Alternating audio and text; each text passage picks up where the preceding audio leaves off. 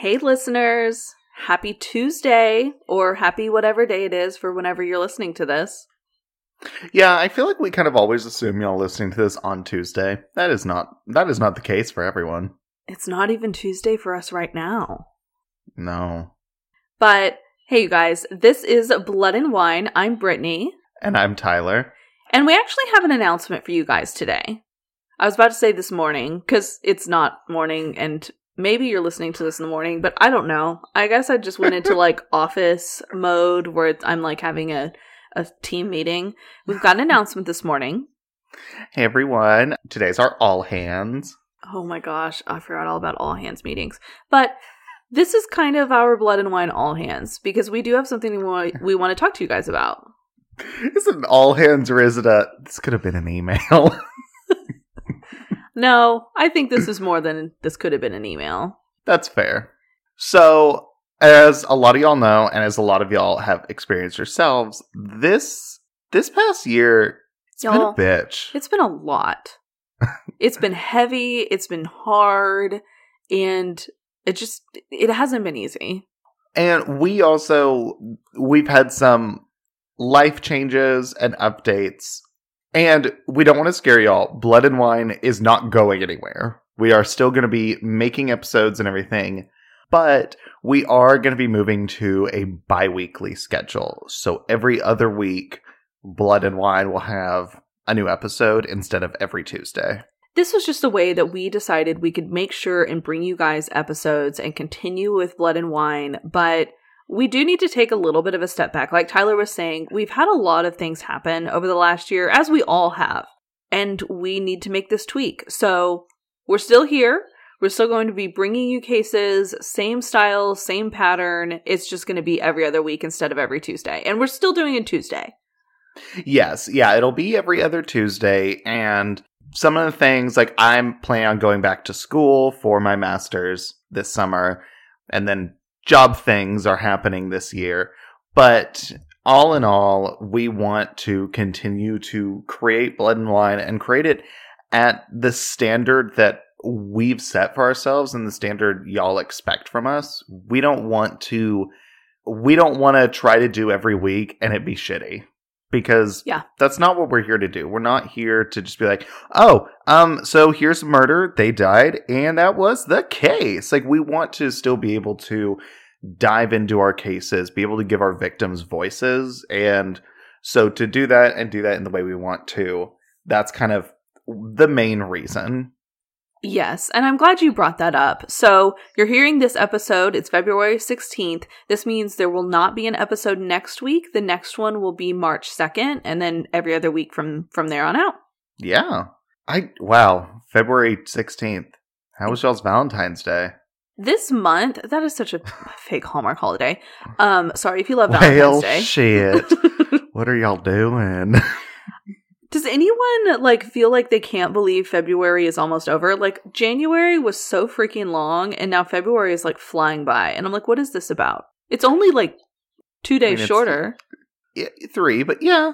I mean, I don't know. This year, time doesn't exist anymore. Still. And I don't think it ever will.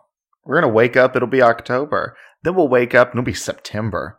Because we just went backwards. Who the hell knows? Because time is a construct that we've made up, which is actually true, kind of. Kind of not. Yeah. Yeah, I mean, except it totally is created by people.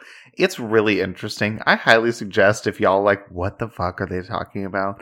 There are a lot of different YouTube videos and articles and stuff on the creation of time. Oh my god, my new autobiography. The Creation of Time, the Tyler Kelly story. That should be how to lose time in 60 days. How to go through 60 days feeling like you went through 2. What? No, it'd be this last year, how to go through 1 year feeling like a decade. God. But on the subject of changes, we also have a couple changes we're making to Patreon. So we just recently had our drink with us, and y'all, thank you so much to everyone who was able to attend. It was so much fun. It was great to get to see all of y'all and chat with you. And to those of y'all that weren't able to attend because of time zones, we definitely have talked about that because, like, shit, Europe, I'm sorry. Australia, I'm sorry. But I think our next one, we're going to be planning it for early afternoon, our time. So that would be, like, evening-ish time for y'all, just to make it more accessible to as many people as we can. Also, on the note of our drink with us, we had talked about doing them quarterly. We really enjoy them. We know y'all really enjoy them. So we were like, you know what? Let's do these bi-monthly. So we just had ours in February. So expect our next one to be in April. Yes, and we're looking at doing a lot of fun, different things on these episodes. You know, we've talked, and we've done it before, about doing more cocktail type episodes. And, like, wine will always stay our main beverage of choice, as it does in our real lives. But in our podcast lives, we also want to introduce cocktails like we also do in our real lives. So it's just, you know, this is us. I don't know what I'm trying to say, but basically we're going to do a fancy episode and we're going to have martinis. I know, we're like, what if we did, like, rich people murders? Maybe not that exact thing is the topic, but, like, wealthy crime. It's going to just be all white collar bullshit, but we'll have martinis. Yeah, basically all these murders that make us so fucking mad because no one actually goes to prison because wealthy. Oh, God. Honestly, shit, if we did an affluenza murder episode, shit, that might be the topic.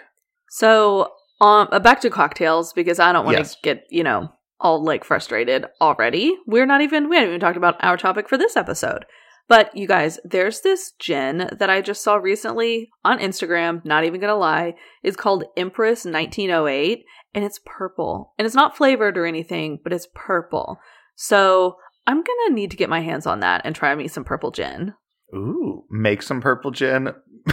I said, try me some purple gin. Oh, I thought you said, I'm going to get my hands on it. I'm going to make some purple gin. Like, Brittany, distillery on your own is illegal. Don't go to jail. No. I mean, yeah. Well, and, like, this weekend, next week, is supposed to be, like, record cold. And we're getting snow again in Austin, which I love. Everyone around me is in a full-on panic. They're like, okay, do we buy 300 gallons of water? It is going to be 20 degrees. And I'm like, I don't know. Probably not. But I am going to be that bitch who buys some whiskey. And I want to make myself some, like, fun whiskey apple cider. One of my favorite New York memories was, it was a snow day. Like, it was this blizzard that had come through, and me and a friend did this. We went to the bodega, got some whiskey. It was actually her birthday, which was kind of like, we were like, we're not going to let this blizzard ruin the birthday and the celebration. And so we made some, like, hot apple cider, and it was so freaking good. We used a rye whiskey when we did that. Oh, I don't know anything about whiskey, just that the last time I ever had it on its own, which may have been the first time I had it on its own, was when I came back from Norway. I went to the bar with my friends for the first time because we were, like, all 21. And my friend brought us a round of whiskey shots. Ew. I know. They were, like, bottom shelf. You don't shoot whiskey, but we did. And I thought I was gonna die. That just sounds like the worst idea ever, and I want to get as far away from this conversation as I can because that hurts my soul. You sip whiskey. If y'all are sitting there shooting your whiskey, don't come talk to me. Wow. Wow. You know what? I'm going to say, if y'all are sitting there just shooting your whiskey and you enjoy it, then you do you. That is not my place or Brittany's place, apparently, to stop you. Okay, I'm just saying, how do you still have an esophagus? Like, how does it not burn? I mean, fair. Anyway, Tyler, let's jump into this episode. Let's tell our listeners our topic for today. So our topic for today, we were actually just on the phone chatting about what we want it to be, and I had heard the case I'm going to do. I actually found it for another episode and was like, I'm saving this. And our topic is, turns out, it was murder. So those cases that initially our thought as, oh, maybe this is a suicide or maybe this was an accident. No, it was murder. Murder. Muck I duck. can't believe it's not murder, because it is. Yep. Yeah, these are always sometimes very jarring and sometimes very obvious. Like, depending on the case, there are some that it's like, oh my god, that was murder. And then there are some that are like, yeah, no shit, of course that was murder. Yeah, they're the ones that you're screaming at the screen being like, oh my god, this is a murder. Why are you looking at this as an accident? Exactly. And then there's the others that you're looking at and you're like, why are they like investigating this? Like, obviously, you know, the person fell or whatever. No, they didn't. They may have fallen, but they were actually pushed. I don't know. So, yeah, this was an interesting one to research, that's for sure. Definitely. But before we get into the episode at large, Brittany, what wine are you drinking? Today, I'm going to be drinking wine out of one of the coolest bottles I've ever seen, because it's a comic strip, which is like newspaper comics. The funnies. Yeah. This is the 2018 Odd Lot Cabernet Syrah Red Blend from Monterey County, California. You know, it's wine, and I was definitely expecting like a strip from like Kathy or something. No. So on the strip, there are these two gentlemen, and they're in an airplane with just a two-seater. It's a red airplane, and they've both got their empty glasses of wine. And they crash land. Oh, no, they don't crash. Sorry. They swoop down into a vineyard, and when they come back up, they have wine in their glasses. So maybe it's the velocity of the airplane. It crushed the grapes in their glass.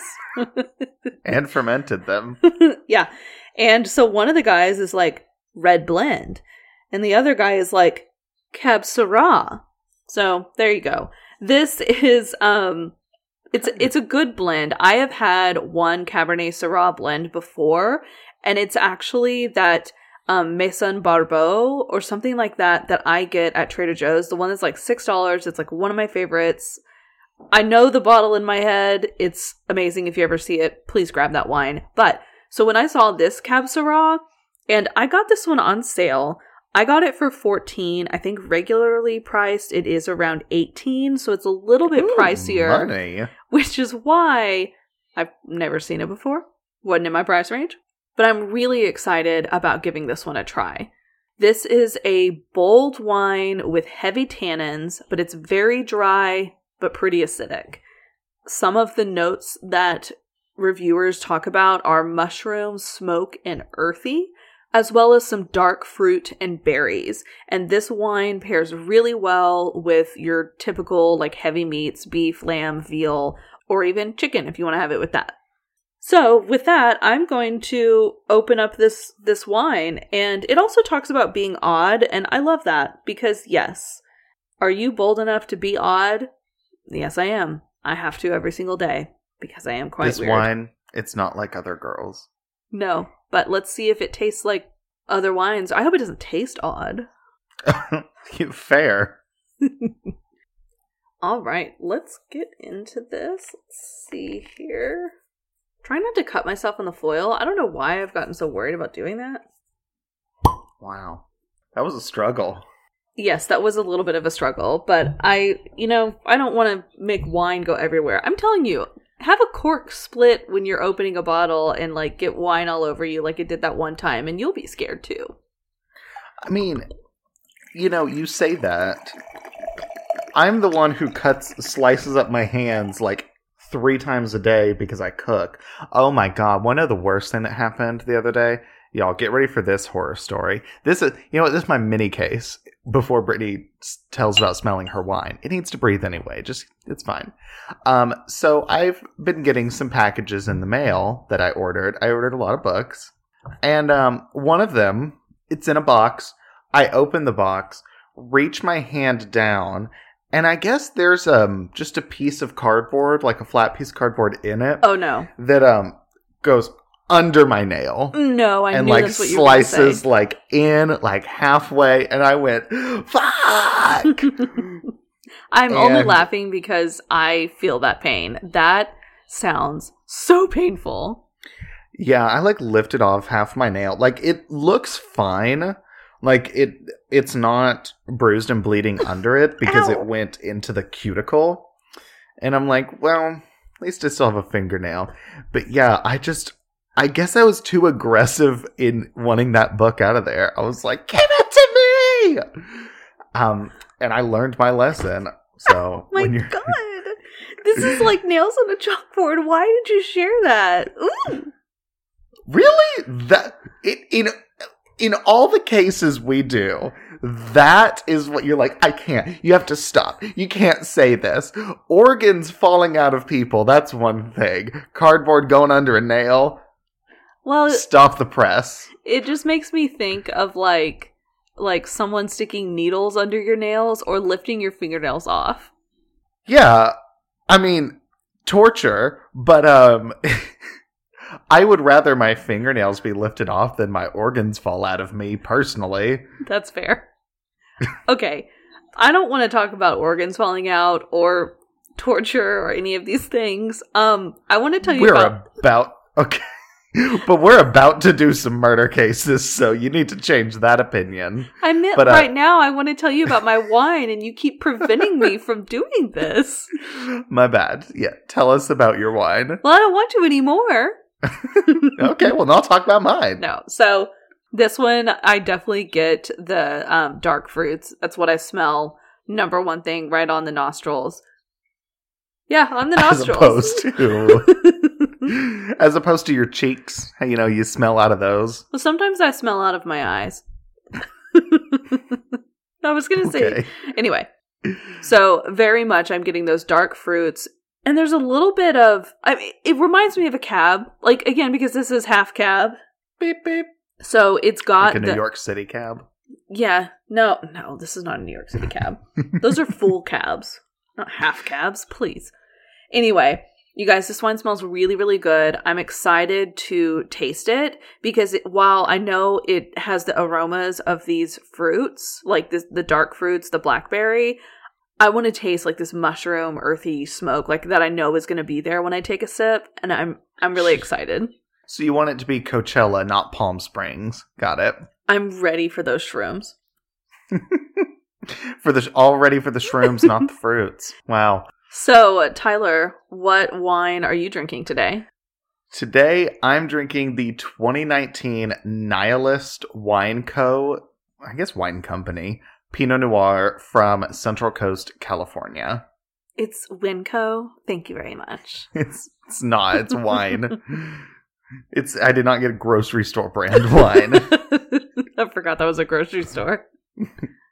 I got the Winn-Dixie brand, the Piggly Wiggly wine. It's Remember there. we used to have Piggly Wigglies? No. I really don't remember Piggly Wigglies at all. I think Albertsons bought them, but anywho. So, nihilist, I'm going to read the definition because I vaguely knew what it meant, but this definition I was also like, oh shit. So nihilism, it's the belief that all values are baseless and that nothing can be known or communicated. It's often associated with extreme pessimism and a radical skepticism that condemns existence. And so their example is, a true nihilist would believe in nothing, have no loyalties, and no purpose other than perhaps an impulse to destroy. Fuck. I think this wine's going to tear you up. I think that's its bottom in top goal. Okay, well, I'm going to drink it anyway, but I think this wine has no soul, is what I'm learning. Let's hope the flavor at least has some. Anyways, so this wine, Brittany is not amused. I'm sorry, y'all. Sometimes, I don't even know.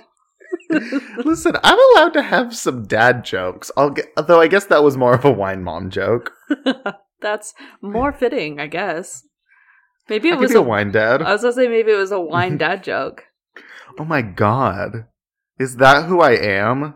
Oh my god, a wine dad. Can we get you a shirt that says that? Can the shirt also be one of those that has the secret wine pouches in it? Can it be like the one I'm wearing where it has your dog on it holding wine? Oh my! No, pause. Where did you get that? Mama bought it. Anyways, this wine is described as fruit forward with moderate influence of oak. It also shows flavors of red raspberry and plum with aromas of vanilla and baking spices. It has plush tannins and a bright acidity. It is a medium-bodied red, which again, for a Pinot Noir, I'm like, But I'm wondering, is this going to be another California Pinot Noir that gives me Meiomi vibes? Only time will tell, and that the time will tell us soon. I know, but honestly, great drag name. Meiomi vibes. I'm just saying. I like it. I think I found my new drag name, y'all. Anyways, this pairs well with roasted winter vegetable chowder. Sure. Never had, like, acorn squash chowder, but alright. And I was about to say, it sounds like a squash chowder. Chowder and squash. That sounds just real gloopy. Yeah. Anyways, it also pairs with grilled lamb and herb roasted potatoes.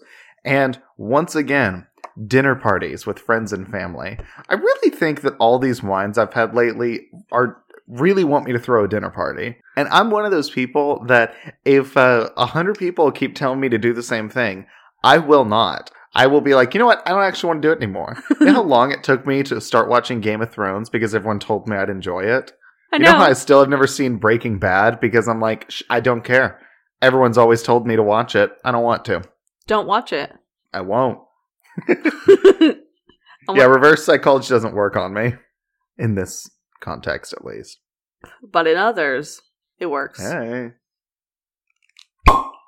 Nice. It's loud. Oh, fruity. It also smells like avocado hand lotion because that's what I have on my hands. I don't know why I just thought of like Fruit Loops when you said fruity, and I'm like, ew. You don't want wine that smells like Fruit Loops. No, that sounds awful. Also, you said Fruit Loops. I thought Fruity Pebbles. Did you know that Fruit Loops, all the colors, same flavor? Yeah. I don't believe it. Yeah. No. They're not going to take the time to individually flavor each piece of cereal. Because then, just think about it. The scientists first have to develop a great flavor that individually, like, 6 different ones, but then also have to make sure the flavor tastes good mixed together with some cow juice. No one wants that. They're going to be like, oh, we found one good flavor. Boom, color it. Use that red 40, yellow 6, blue 38. Just throw chemicals in it. And you know what that flavor was? Sugar. The flavor was the friends we met along the way. Anyways, I'm going to pour my wine. Do it. Hey, you're using my wine glass. I am. I broke one of them. Oh no. I thought I only gave you one. Oh, I didn't break one of these. I broke one of the others you gave me. Oh. The ones we got when we did the restaurant wine order. Oh, yeah, I think I've broken one of those. It broke in my sink. So that does look light. It really is. I mean, if I put it up to you, I can see you on the iPad through it. Wow. It's not like one you can read through. I can read the wine label through it. Okay, that's insane. I don't think I told you guys, but mine is... It's not like a black wine, but it's pretty dark. No seeing through this. Yeah. Okay. Let me see what I smell. I don't know, fruits and stuff. I'm ready to drink it. All right. Cheers. Cheers.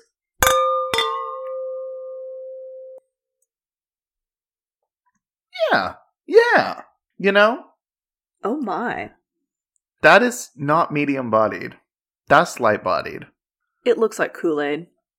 You're drinking weird Kool-Aid. I mean, it's good. I like it. I don't usually go for real light Pinots because I feel like a lot of times there's not that flavor density that I want in a wine.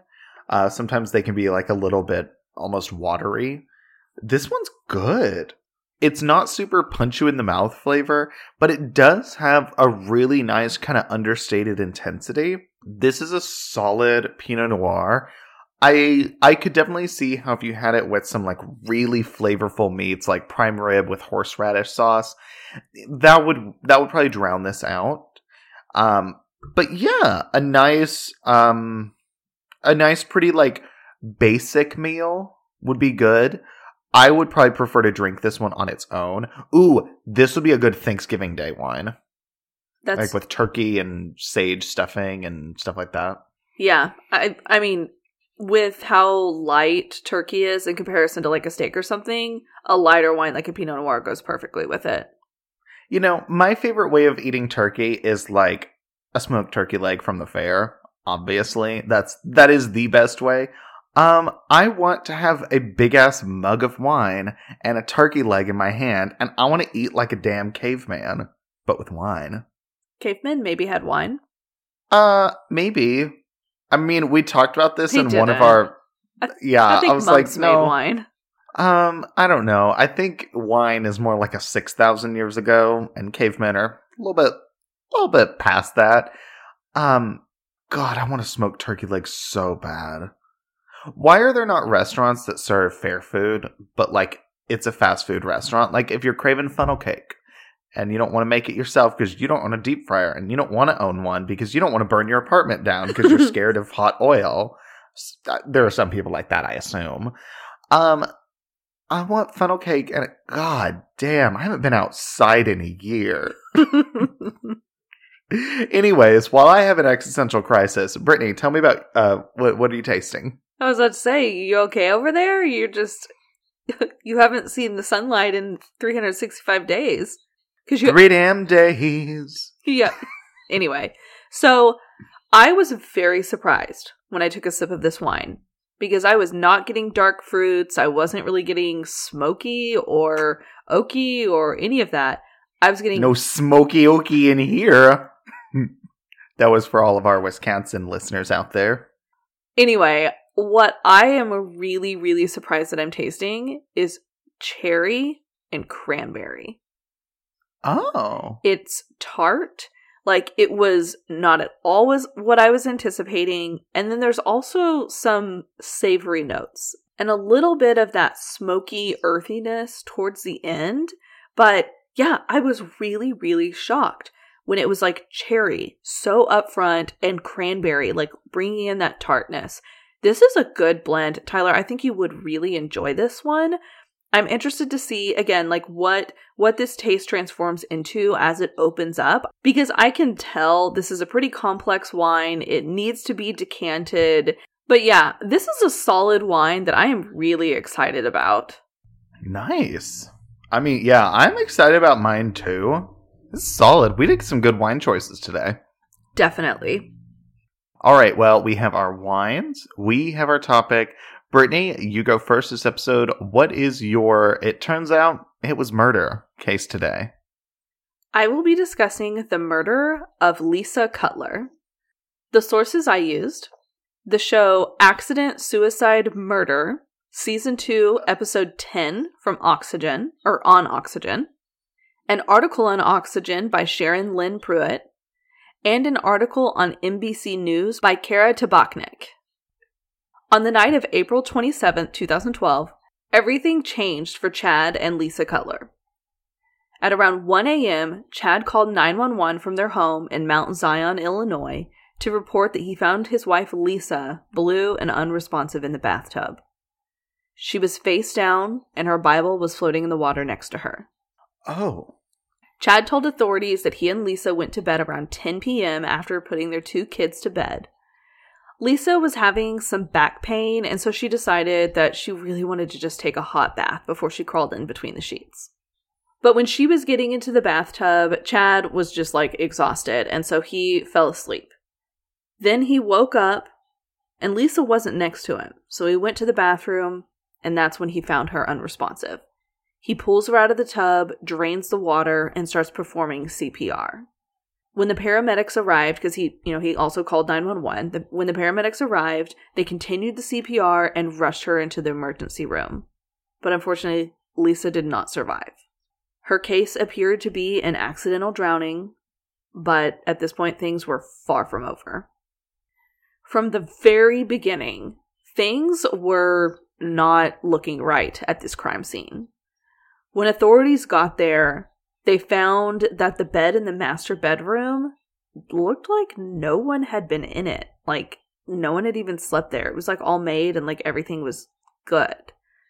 Chad was also fully dressed, and his demeanor, it just seemed really strange for someone who had just gone through this very traumatic experience. There was no sense of urgency, and we always talk about it, like, you can't judge how someone grieves, but there's a lot stacking up right now where it's like, dude, you were in bed, but you made your bed, got dressed, and you're, like, totally chill? Your wife just died. Yeah. Because it would have been one thing if he woke up at, like, 7 a.m. and maybe his, like, morning routine is getting dressed, making the bed, and then he was like, hold on. You know, it doesn't look like she slept, or whatever. But him waking up at, like, 1 in the morning, there is no reason for him to get ready for the day, essentially. Yeah, exactly. So even though things were amiss, here at the beginning, this was not roped off as a crime scene. The police were also really curious how a normally healthy and pretty athletic person like Lisa was could accidentally drown in the bathtub. In the hospital, Chad continued this really weird behavior. He even interrupted the doctor that was giving him a report on Lisa's condition, and he said, "So is she dead?" Interrupted, not at the end. Yeah, but I could also see that, you know, from the grieving person of like, just tell me if she's alive or dead. Yeah, but looking further, the details surrounding Lisa's death did not add up. A nurse reported that Lisa had more water in her lungs at the time of her death than was usual for a fatal drowning. And this is when Chad was telling the authorities and the doctors that Lisa took medication for depression and anxiety, and that sometimes these pills would put her to sleep.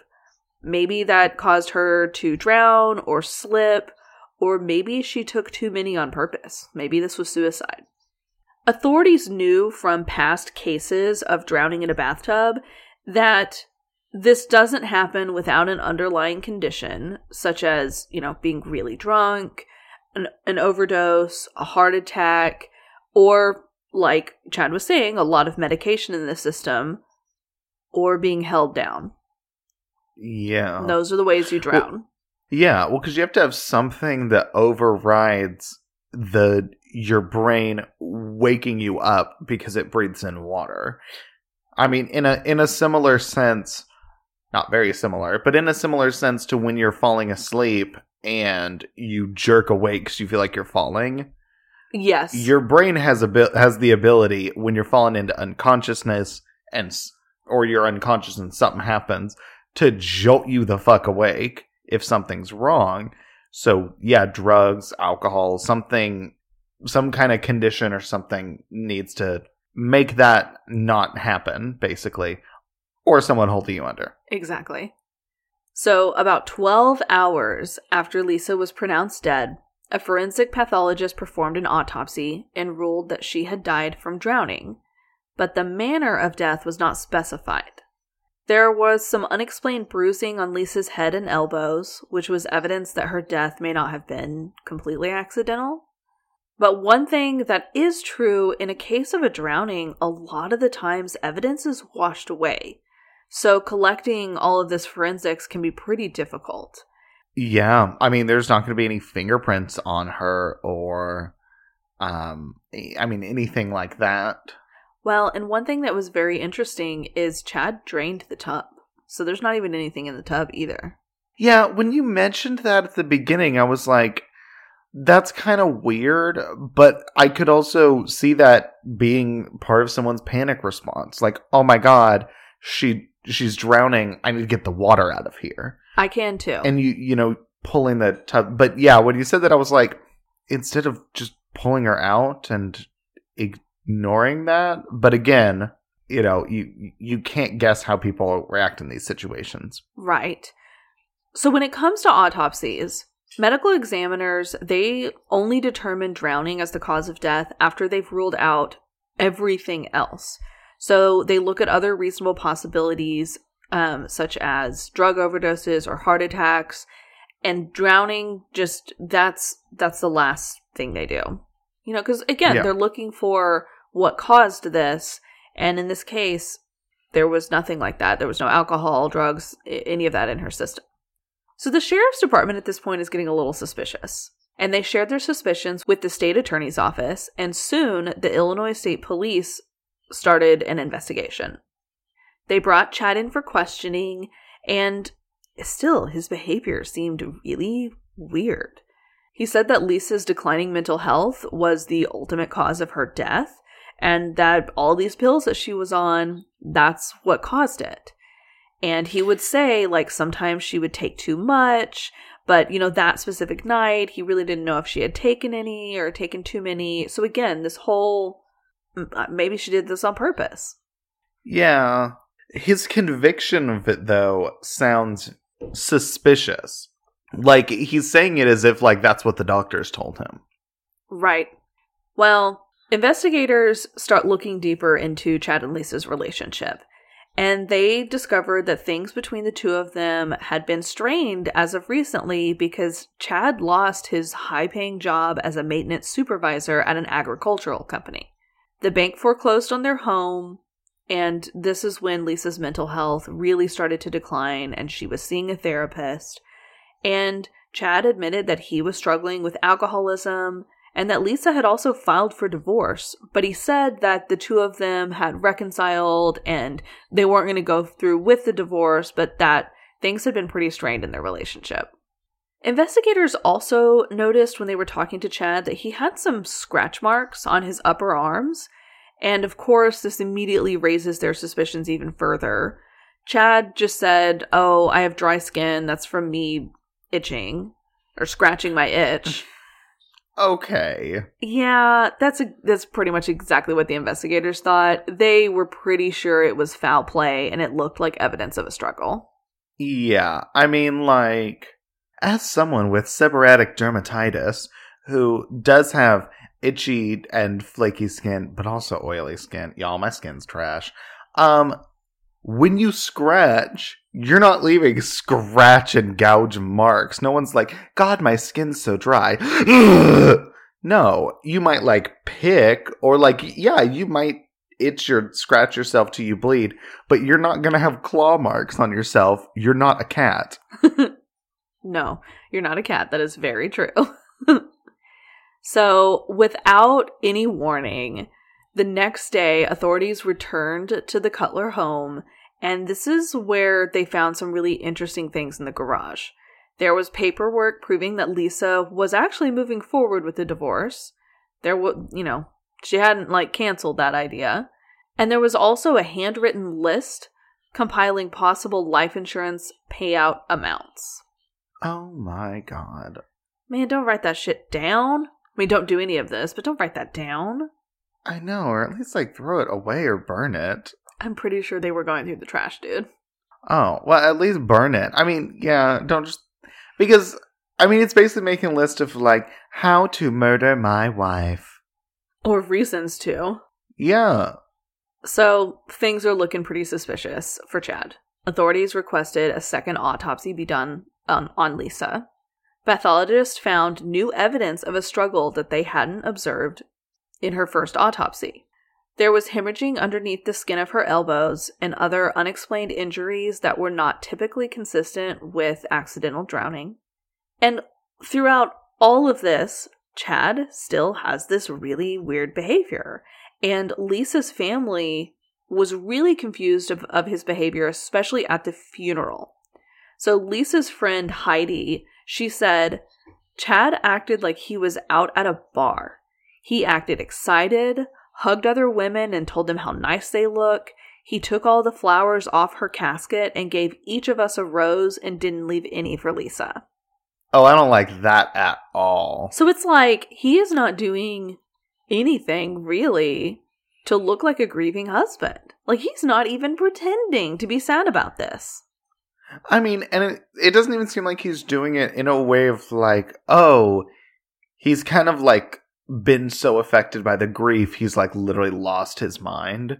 Which, I mean, there are some people who, again, you can't judge how people grieve. And there are some people who are affected in a way where they well, fucking wall it off. We're not going to think about it. We're going to go to Disney World. This doesn't sound like that at all, though. No, I'm getting major Scott Peterson vibes here. Yeah. Around this time, investigators they're getting more evidence. One piece of evidence that came in was from a Walmart employee who called in a tip when she reported that she had sold Lisa a track phone the week before she died. And track phone, if you don't know, it's just a brand of like prepaid wireless. So it's a phone where you pay monthly.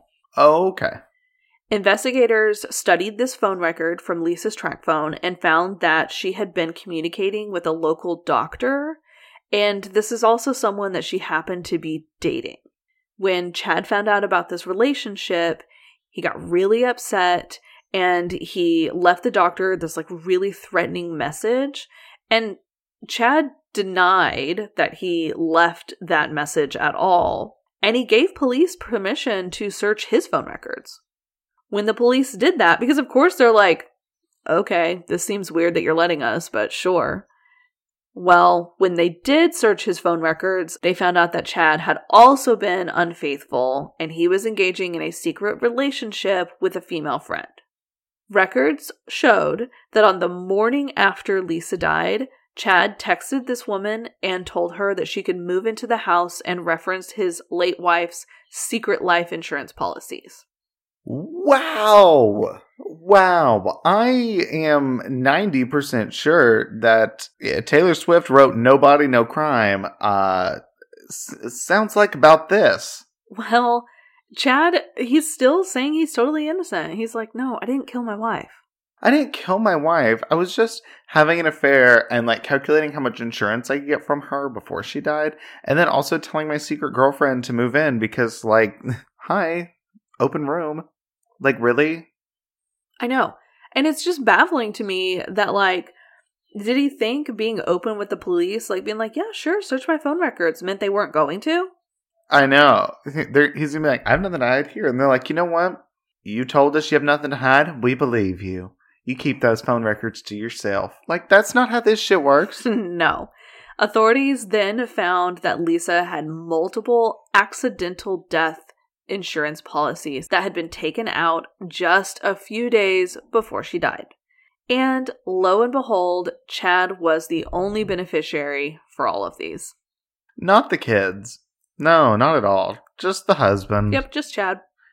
Also, I mean, I don't really know how life insurance policies work when you are like married and have children. Like I would assume you leave it to the children, but maybe it is kind of normal to leave it to the spouse because they're going to be able to take care of the children. I don't know. That just sounds suspect to me. I mean, their children are young. Yeah. You're not going to just leave money. I mean, maybe you would. Also, it depends on the life insurance policy. Some people's life insurance is like $10,000. So basically, it's burial costs. Oh, yeah. Because unfortunately, funerals are really expensive. Oh my God. Just like toss me off a bridge. No, but police also discovered that the email address that was used to apply for these policies was created at the couple's home at a time of day when Lisa, who was a teacher, would have been at work. So they know she's not the one that applied for these policies because there was no way. Like, it's kind of creepy. Like, they can tell you where you created an email address and then looked at the clock. And they even confirmed this with her coworkers. And her coworkers are like, no, Lisa was here. She was not at home making an email address. Oh, yeah. I mean, they're like, nope, she was in the middle of an English lesson. But yeah, when you said that, like, they can tell where it was made and when and stuff, I was like, what the shit? But I mean, obviously, you can tell, like, the IP address, and it's like, oh, that IP address, it's the home computer. Yeah. Boom. It was made here. So, finding this, like, first bit of evidence, they were able to get a search warrant, and authorities confirmed that Chad did create the email account. At this point in time, Lisa's family is totally convinced that this was not suicide, this was not an accident. They're pretty sure Chad murdered Lisa. Yeah, that's kind of sounding like it's the obvious answer. DNA testing was done on Lisa's remains, and the results further made it look like Chad was the killer. Underneath Lisa's fingernails, there were traces of DNA that either belonged to Chad or their 11-year-old son, just because of like the familial DNA similarities, or like, I guess similarities, but also like matches. But when investigators confronted Chad, he said it was his child. He was like, that's not my DNA, it's the kid's. They show you a picture of it, and you're like, doesn't look like anything belongs to me. Must have been him. She likes to scratch our children. Like, what? He's like, me with these scratch wounds? No, never. I mean, he implicates his own child. 11-year-old son. Like, come on. And he's like, the 11-year-old must have snuck into our bedroom, gone into the ensuite bathroom, drowned his mother while I was sleeping. In October 2012, 6 months after Lisa's death, investigators called aquatic death expert Andrea Zafares to help with the case. Oh, I didn't know that was a job. Well, think about it. Water deaths are not, like, drownings happen in the home, in pools, but also lakes, sea. Like, there are a lot of ways to die in water. Aquatic death expert, like, that is a LinkedIn title. Like, damn. Maybe it's like hydroforensic pathologist or something. But I don't know. That would actually be a cool title, too. So Andrea reviewed the evidence, and she believed that Lisa's death was murder. She pointed to all of these injuries on Lisa's body that were evidence of foul play. And she theorized that Lisa was killed outside of the bath and then later placed in the water, which is when the killer could have set the scene to look like an accidental drowning. So one of the things that made it look like Lisa hadn't really been in the tub all that long, her skin was not wrinkled, despite, Chad's claim that she'd been in the tub for hours. No. Yeah, it's been like 3 hours. Yeah, but no pruny fingers, and that happens after like 20 minutes, so... I know. Another piece of evidence that I mentioned early on was that at the very beginning in the hospital, do you remember the nurse that said that the amount of water in Lisa's lungs was more than when you actually drowned? Yeah, that was one thing that actually confused me that I was going to bring up when you mentioned that she could have been killed outside the bath. Because if she went into the water and was already dead, wouldn't there not really be any water in her lungs? No, I'm pretty sure water could still go in. She was face down in the tub, and if her mouth's open, water's going to go in her body. Oh, but it's just going to flow in then. Yeah. Oh. Just thinking about if you're dead, like, I know you're not pulling it in, but there's water obviously got into her lungs, and she was dead before she got in the tub. The forensic pathologist who did the second autopsy also conducted some additional testing to determine that Lisa had absolutely no drugs in her system that would have incapacitated her enough that she would have accidentally drowned. So the pathologist ruled that the injuries to her body resembled those sustained by victims who have been forcibly drowned. So there's some conflicting evidence here of, like, she was attacked outside the tub, and maybe I go back on what I was just saying about all the water in the lungs, because I'm not a forensic pathologist. But you're not a water death expert. So maybe there was a struggle to get her in the tub. Who knows? What we do know is this was not an accident. Something totally went down. And so a year and a half after Lisa died, authorities were finally able to charge Chad with first-degree murder, and his trial began another 6 months later. One of the things that is difficult about cases like this is a lot of this evidence is purely circumstantial, and it's because evidence is washed away, and they've built this scene of what happened based on the scratches, the emails, the life insurance policies, all of these things that have completely stacked up against Chad to where, yeah, dude looks really guilty. Yeah. During the proceedings, prosecutors brought in the actual bathtub that Lisa died in just to illustrate how gruesome her murder was. This very dramatic display, it totally worked. The jury took 2 hours to find Chad guilty. A judge sentenced him to 45 years in prison without the possibility of parole. Oh. So one of the things that comes out of this case is the fact that homicide by drowning is really, really difficult to prove, and it's hard to determine. And a lot of this is due to the high number of drownings that are happening. I think it's like 10 or so a day. So it's easy to see why drowning by accident is generally what the initial assumption is. I mean, yeah, because if you think about it, I mean, if she had taken some of her antidepressants or her medication before this, and they'd been in her system, would that have been enough for them to stop the investigation? And then you think about, I mean, drowning is not hard. I feel like I know. I feel like swimming is not a natural thing. And panicking when surrounded by water is kind of the natural response that, you know, you learn to ignore when you learn how to swim and stuff. Right. But, I mean, it's not difficult to drown, I guess. Well, police investigators and divers are trying to change the way that drownings are handled because not all of them are accidental. Researchers have put together some different papers on how to determine if a case is in fact a homicide. So some of the things that are involved in this, you know, investigators are asked to secure a water crime scene in the same manner as they would if it were on land. This makes a big difference when you're thinking like a big body of water, like a lake or the ocean, and the way that they have to like drop buoys or evidence is found at the bottom. I mean, very intense. Yeah. So an area that's contained like the tub or the pool, it's obviously a lot more manageable.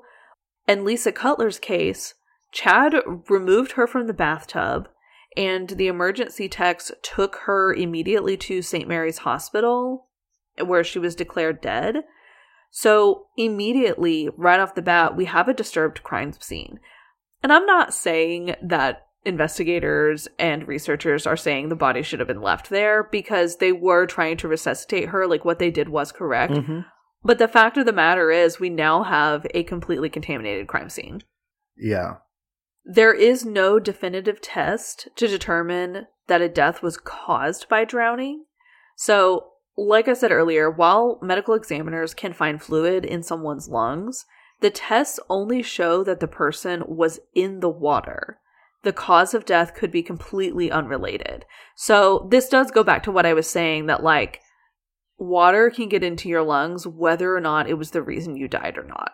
Yeah, and I guess, I mean, in my head, I think like maybe by forcefully breathing in water and struggling, there might be a way to see like popped alveoli and like trauma to the lungs and stuff, but maybe not because it's water. Well, but no, and that's exactly right. When you're being, sorry, this is graphic, but if you're being held underwater and you are like collapsing in the water because say you're having a heart attack, okay?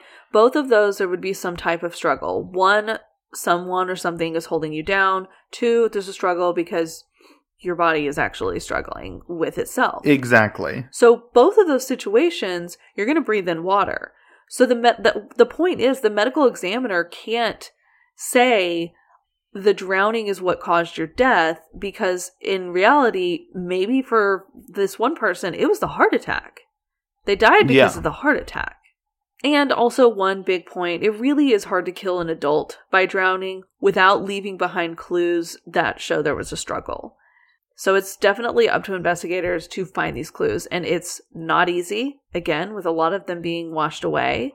But homicide by drowning, really hard to prove because of all of that. Yeah. And that was the case of the murder of Lisa Cutler. Damn. Yeah.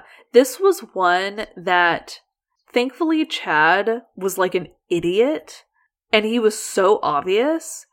But maybe what if it was someone who wasn't this obvious? This could have easily just been passed on as an accident. I know. I'm like, if he had force-fed her the pills that night, and so they show up in her system, or he had burned the life insurance paper, his calculation stuff. I mean, like, yeah. I feel like when we talk about like murder and stuff, it's kind of rare that we talk about drownings. Yeah, it is because I can only think of this and then the the Lady in the Lake case that you did in Washington State, and when we did our frozen bodies. Yeah, but I don't know if she actually drowned or if she was just disposed of in the lake. I can't remember. I think she might have just been disposed of, actually.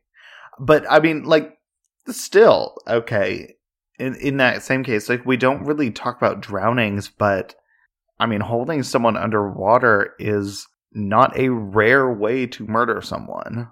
Yeah. It's just a pretty rare way to get caught, I guess. I guess, unless that evidence happens to be discovered. But it you know, it's all about the team that's there investigating and what they're seeing. But these can slip through the cracks, which is scary. Yeah.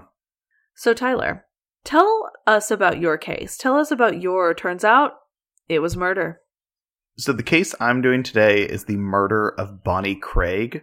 And the source I used, it's from an episode of Unsolved Mysteries that aired September 4th of 2002. So Bonnie Craig, she was 18 years old. Oh, no. She was a college freshman at the University of Alaska in Anchorage. And she was well-liked. She was very social. Yeah, I'm doing another Anchorage case. I know, I was about to say, you're just going through the Anchorage papers and doing their cases? I mean, I found this case from the research I did last episode. Oh, well then yes, you literally are going through their newspaper and checking off their cases. But hey, yeah. Guess they have stories that we need to hear. They absolutely do. So she's this like very well-liked, very friendly college freshman. And before dawn, so in the early morning of September 28th, 1994, she leaves her home to go to school. And like her going to school commute, I guess, 2 days a week, she would walk 45 minutes in like the early morning dark to catch the bus. Oh my gosh, that is far. But again, Alaska's huge. It is far. I mean, a 45-minute walk is, but that's also like a 2-mile walk. That's not that crazy to get to a bus stop if you don't have a car. It's not, but that's a lot of walking that she's doing like in the snow and everything. Although if you live in Alaska, you know how to handle the snow. You're not freaking out like we are here. We're like, go buy all the supplies. Get the wine. I know. I need to make a wine order before the snow hits. But yeah. Legit same. I mean, that's the thing is that she's not, like, it's not weird for her to make this walk or to do any of this. She's not concerned. And her first class, the reason she had to get up so early and, like, walk to the bus stop is her first class at 7 a.m. It's her English class. So when it's saying before dawn, I'm imagining she's probably getting out of the house like 5:30 in the morning. I forget that we used to go to school and it started that early. I don't forget that we went to school. What I forget is the start time. Yeah, I mean, I remember the mistake I made my freshman year for being like, oh, I can have a 7 a.m. communications class, like my discussion class. I scraped by with a D in it. And now I have a podcast. So, who can communicate here? College. You learned everything you needed to learn. You just got a D doing it. I mean, hey. But yeah, Bonnie she is a very studious student. I mean, like, she is always at class early or on time. She's very focused on her studies. But that day, she never arrived at class. Later in the afternoon on that day, her body was found floating in the McHugh Creek. The medical examiner had determined that she drowned, but she'd also suffered some pretty severe head injuries that looked like they were probably the result of falling off a cliff into the creek. At first, the Alaska State Troopers, they thought that Bonnie must have died in a hiking accident. Hiking? That on her walk to the bus stop, she fell. But that doesn't really make any sense. No, it doesn't. Walking to the bus and hiking, I mean, I'm not picturing these as the same thing. Like, her walk to the bus, I'm picturing it being on a road. Well, it may have been on a road next to the creek. In other cases, not in hers, though. So, Bonnie's mom, Karen, she was like, no, this was murder. Oh, she straight up just was like, no, she was murdered. Oh, yeah. when she viewed Bonnie's body, she noticed defensive wounds on Bonnie's hands. And she also didn't understand why Bonnie would have been anywhere near that creek during, like, on her walk to school or during the school day or anything, because the creek was 10 miles away from the bus stop. Oh my God. And she had no way of getting there. I mean, she was walking to the bus stop. She would have had to walk another 10 miles to the creek. I'm so frustrated. I would totally be like her mom and like, no, excuse me, this was obviously foul play. She was going to the bus stop, not hiking in the creek. This is frustrating because I feel like the investigators are like, oh no, kids will be kids. She was hiking. Exactly. But also another thing, the stuff that Bonnie was taking to school that day, like her purse, her backpack, like all her stuff, they were not found with her body. Oh. Like they've been stolen? Yeah. So, according to Karen, her mom, the police weren't really sharing any information about her daughter's case with her. They were pretty much keeping it all to themselves. And so she did not really have any answers. But she did find an ally, and this was a reporter named Maria Downey. Maria was also trying to get information on the case because she was like, nah, this is a murder. This is not the tragic accidental death of a 18-year-old girl. This is a crime. So Karen, the mother of the victim, and Maria, a reporter on it, basically teamed up. Oh my gosh, yeah. It's very movie-esque. It really is. This should be a movie, maybe. I don't know. It should be. Maria and Karen, they're basically here to uncover the truth. And one of the things that they were able to uncover that the police were hiding from them was the results of a sexual assault examination on Bonnie. The police were hiding this from her mother? Yeah. Wait, why? I have no idea. The police told Karen that Bonnie had not been raped, but about 6 months later, she learned that Bonnie had most likely been sexually assaulted because semen was found in her during the examination. But police didn't rule out that this could have been a, consensual act, which I'm fairly sure you can usually tell the difference when you do a rape kit, if it was consensual or not. But, I mean, okay, them leaving the possibility, sure, but telling the mom, no, nothing happened. And then 6 months later, her finding out, oh no, most likely she was sexually assaulted. Yeah. I know it can be difficult because some people do have rough sex.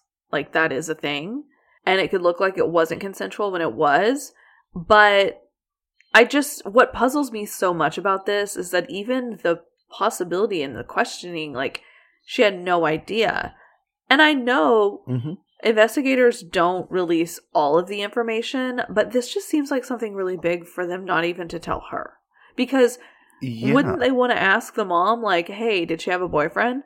Did she have someone that she knew? Did she hang out with anyone that she could be sexually active with? Well, and also, her class was at 7 a.m. She clearly didn't even make it to the bus before something happened. So you're telling me she wakes up at 5 a.m. to walk for 45 minutes and then is in the mood to have sex at 6 a.m. after a walk before class? That to me doesn't make sense. Sure, maybe, some people are morning sex people after walks in the morning, but none of this sounds likely. And to me, if you're having possible sexual assault, also she drowned, also she had head injuries if she fell off a cliff, all of this is pretty obvious leading to murder, that she was killed. Yeah. And then if evidence comes out that, oh, no, it turns out she did just have sex that morning and decided to skip class and go for a hike and fell and drowned, then that could be found out through the investigation, but this should be looked at first and foremost through the lens of a possible murder. I agree. So Karen obviously, she is pissed with the police working on the case, so she starts her own investigation. She also knew that Bonnie had worked with the police department as like an undercover drug person. Oh, she was a drug informant. Yeah. Which is another thing that I'm like, so wouldn't you think it was murder? I know. All of this is stacking up to make it seem like, again, like, this has got to be an obvious murder. And maybe in both of our cases, it's because we're looking at the full story all at the same time. But as this started to build, I'm like, come on, someone better be getting suspicious on the police force and not just her mom. Exactly. And Karen thought that Bonnie's murder probably had something to do with her being a drug informant, or her undercover work that she's doing with the police. Because an informant had told Bonnie that her family may be targeted by a drug lord after a sting that she was involved in resulted in several arrests in their drug organization. Oh, so she becomes the target.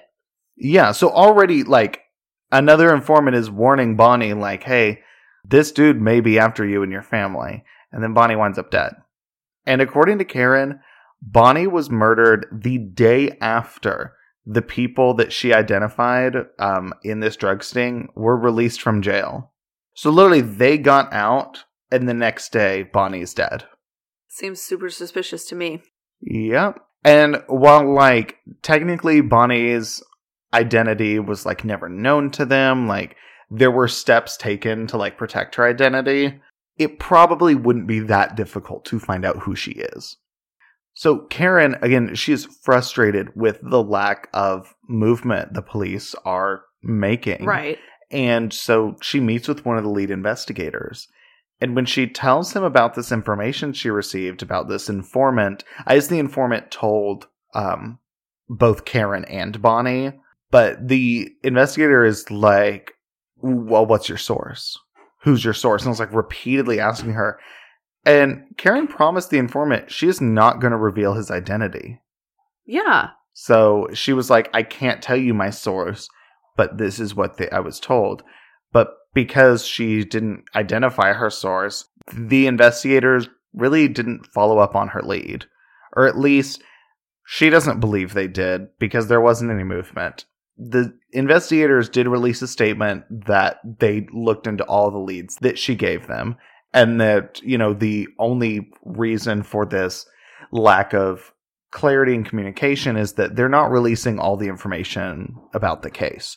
Which makes sense. That's not new news. Investigators don't always release all the information, especially if it is an active investigation. Yeah, and that makes sense because, I mean, if they're following up on, like, a possible mystery person, maybe they could have made the assumption it may have been an informant, since Bonnie was an informant, right, and, like, not released that info. So I do get that. But nothing really moved on the case. A year after Bonnie's death, one of her professors contacted Karen. And the professor had become suspicious of one of her students. She suspected that this student may have been involved in Bonnie's murder. Oh my god. Because teachers hear things, yo. Teachers hear things and teachers see things. Because I guess in this class, one of the things they did was keep a journal. And according to the professor, the student made several references to the day of the murder in his journal. He claimed that it would be a very tough day and he would be put to a test. And also some of his writings were very violent. According to the professor, on the day Bonnie was murdered, that student was late for school. And when he came into her class, she noticed that he was wet, like he'd just gotten out of the shower, and he smelled like he'd poured a whole bottle of cologne on him. Oh my god. And then after Bonnie's murder, suddenly his writings became a lot more peaceful. Okay, that's creepy. But DNA evidence and this student's alibi ruled him out as a suspect in the case. See, but this is just the perfect example of, like, holy shit, this sounds like an exact person. Like, this is who did it. No, he didn't have anything to do with it. He just had his own something he was working through, I guess. Yeah. But Karen believed that there was too much connecting this kid, because even though the DNA didn't belong to him, he could have still been involved. She said that she found out that this student had an assault charge against him and had been bailed out by a friend who was involved in another murder. So there's... Oh my God. Yes, this student, has an assault charge, is connected to someone who is connected to a murder, but at the end of the day, it doesn't sound like the student had anything to do with Bonnie's murder. That is a great example of circumstantial evidence. Like, just because this kid looks like he's totally involved and that there's some type of guilt going on here, not really. Mm-hmm. So Alaska State Troopers, they were trying to find witnesses who may have seen something that morning when, the last morning Bonnie was alive. A neighbor reported seeing her at about 5:20 in the morning walking down their street on her way to the bus stop. And another did see her at the bus stop about 6:20 in the morning. So through eyewitness reports, she made it to the bus stop. But we don't know if she got on the bus, which I guess she obviously didn't get on the bus. An anonymous caller did call the police, the Crime Stoppers line, and said that they did see her at the bus stop, and she was talking to two men that were in a car at the bus stop. Oh. But despite that, police didn't have any evidence to arrest anyone that was in connection with the case, and it looked like it was going to remain unsolved. So we flash forward to 2006, 12 years after Bonnie's murder, and 4 years after her case was featured on Unsolved Mysteries. DNA from the semen that was found in Bonnie's body was matched. It matched a man named Kenneth Dion through the CODIS DNA database. He was currently in prison in New Hampshire for armed robberies, and at the time of her murder, he lived in the area, and he was on probation for robbery and had just been released from a prison in Alaska a few months earlier. Okay, wow. He is very far from that area at the point when he's in prison.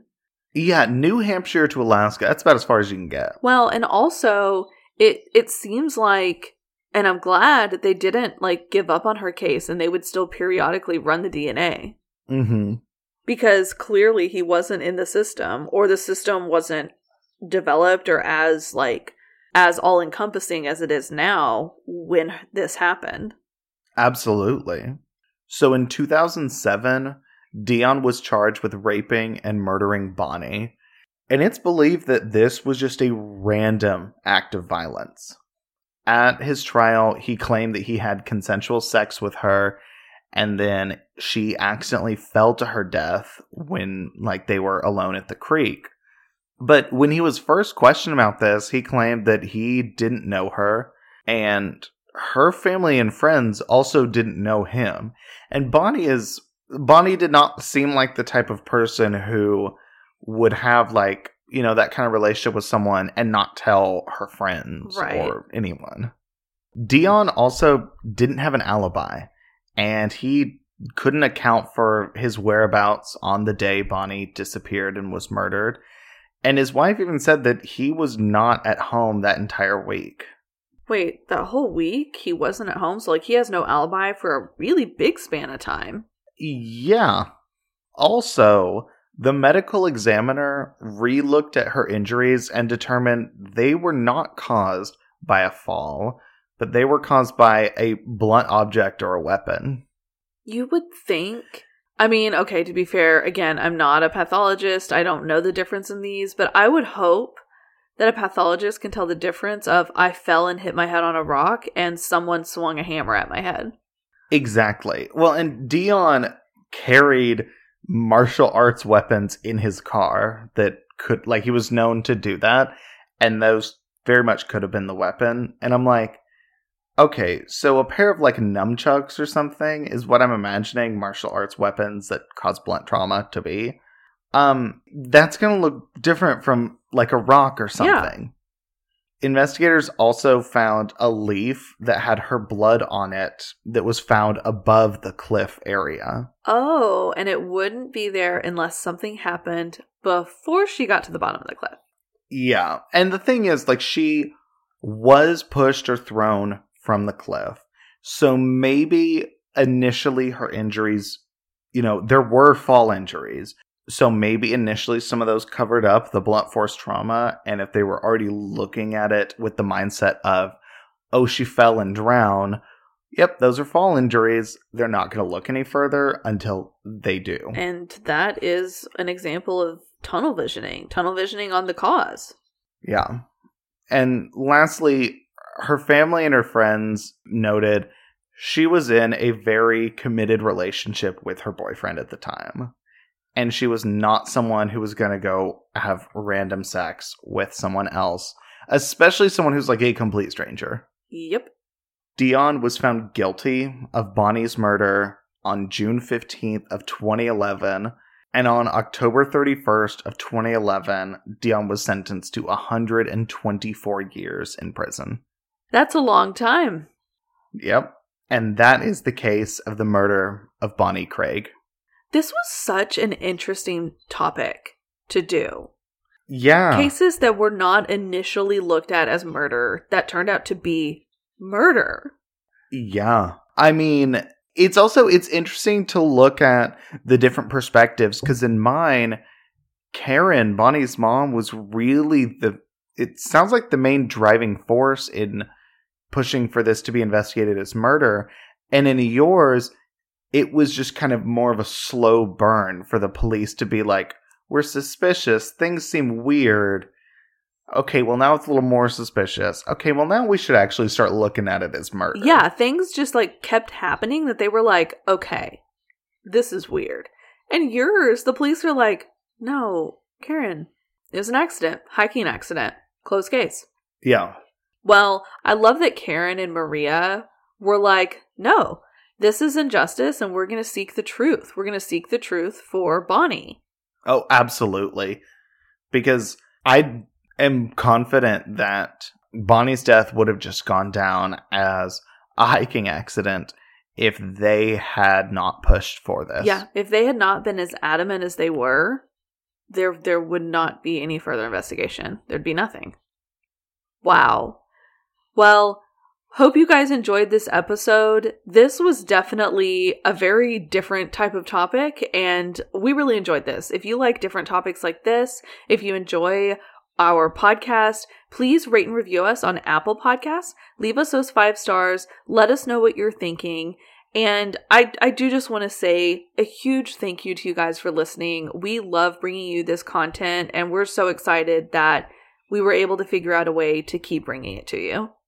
Oh, absolutely. Also, make sure to like and follow us on social media.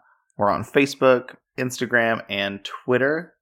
And with that, this is Blood and Wine signing off. XOXO. Bye, you guys. Bye.